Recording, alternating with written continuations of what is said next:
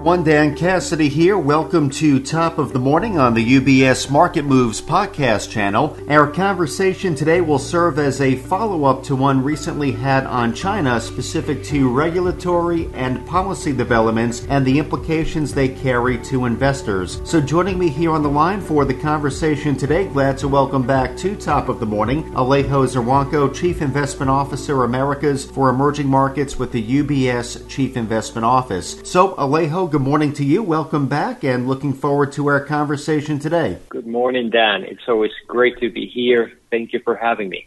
Absolutely. And Alejo, I know our conversation today will tie into the recent Investing in China publication from the Chief Investment Office. The publication talks about, Alejo, how recent actions taken by China's regulators towards certain Chinese companies have heightened fears of delistings by many prominent Chinese American Depository Receipts, or ADRs, here in the U.S. But ADRs delisting is only half of the market's concern here, with the other half being over the future status of the variable interest entity structures, or VIEs, that many of these ADRs and offshore Chinese stock listings rely on. So I know, Alejo, in your recent report, China VIEs and ADR delisting risk implication for U.S. investors, your team zeroed in on these topics. So maybe let's start with the basics as an education, so to speak, for some of our listeners who might not be as familiar. What exactly are VIEs? Absolutely, Dan. I think we need to start by recognizing that these are complex topics.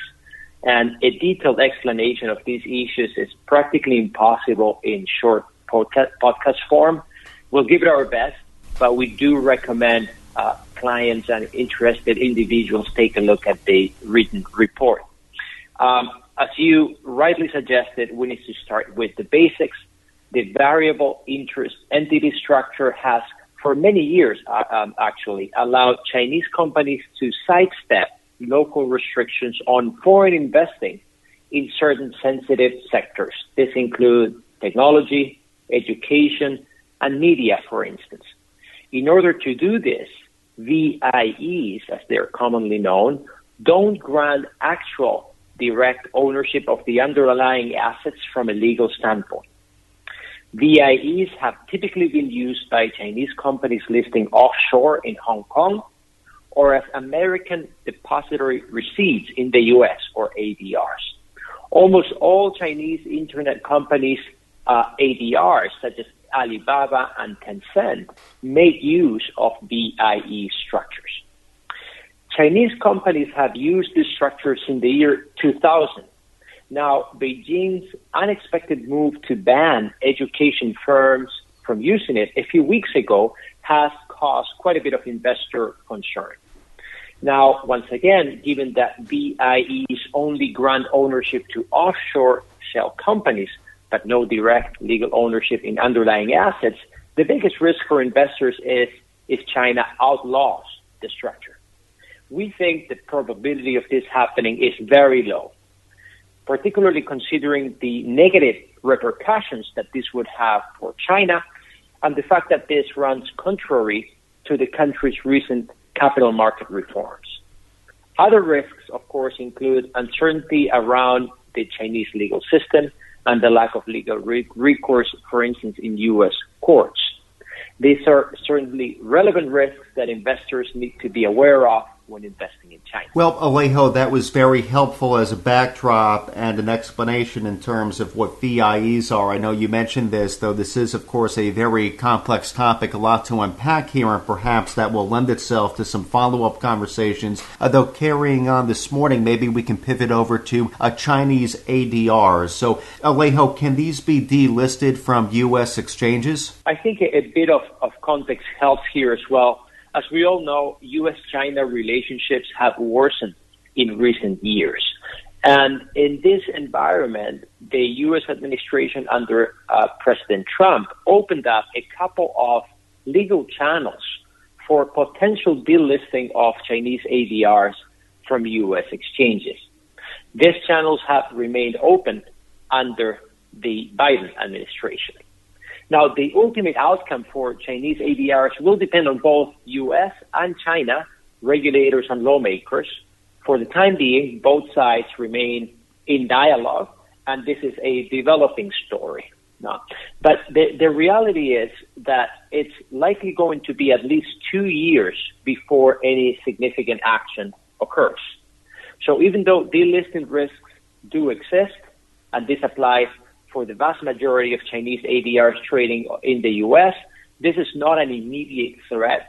Again, it's a developing story, and investors look likely to have time to plan accordingly. Okay, so Alejo, these recent developments, they raise a bigger question here as to whether this makes Chinese ADRs specifically and Chinese equities in general uninvestable for U.S. investors due to the regulatory and policy risk overhang that you've explained to us. Do you think, Alejo, that this is the case? This is certainly a valid concern, Dan, but overall we think it's overstated for a number of reasons. First off, China's recent actions do not change the country's long-term priority to develop strategically important industries and technologies, in our view, which in turn offers compelling growth opportunities to investors. Second, China has engaged in a multi-year process of opening up, particularly when it pertains to financial markets, and there is no indication in our analysis of a reversal of that process. Any changes to the VIE structure or other measures that would deter foreign investors' interest would be at odds with this policy initiative. Third, the markets are already pricing a sizable risk of things becoming more complex in the Chinese equity space. And while this doesn't preclude further downside in the near term, we see long-term value being created as a result of the recent market declines. And fourth and last, potential delistings from U.S. exchanges do create possible disruptions for U.S. investors that own ADRs, but this should be temporary, and there are ways that this risk can be managed. So all in, recent developments do add complications to investing in China, but the reality is China remains too big and distinct to ignore, even with this added uncertainty. It's important to evaluate the opportunities to invest in China objectively and with a clear understanding of the operating environment for foreign investors. We hope that our work in this area helps throw light on a complex topic, but we think that investors by and large should remain engaged in Chinese assets, and this is something that over the medium to long term will pay off in terms of constructing portfolios. Well, Alejo, the clarity in terms of whether there is a path or paths forward for investment opportunities in China, that's very helpful. It sounds like the answer is a yes, so it's helpful to have some context around that. Now, what would you identify, Alejo? This might serve as a good closing point, at least for today's conversation, but as of today, Alejo, what would you identify as being the investment implications that our listeners, our clients really need to be aware of today? Definitely. Thinking about Chinese equities, Dan, as you know from our prior conversations in this area, we think that there will likely be more regulatory moves by Chinese authorities in the next few months. As a result, we remain neutral on Chinese stocks over our tactical horizon, thinking 6 to 12 months out. Now, within Chinese equities, we are more constructive on sectors that face less policy headwinds. Think of green tech, consumer durables, and energy as the more favored sectors. We are less positive, on the other hand, on those that are suffering more from the regulatory drive, the property sector, healthcare, and the internet sector, for instance. In addition, by and large, we think the onshore market looks more appealing over the next few months than the offshore market in the near term.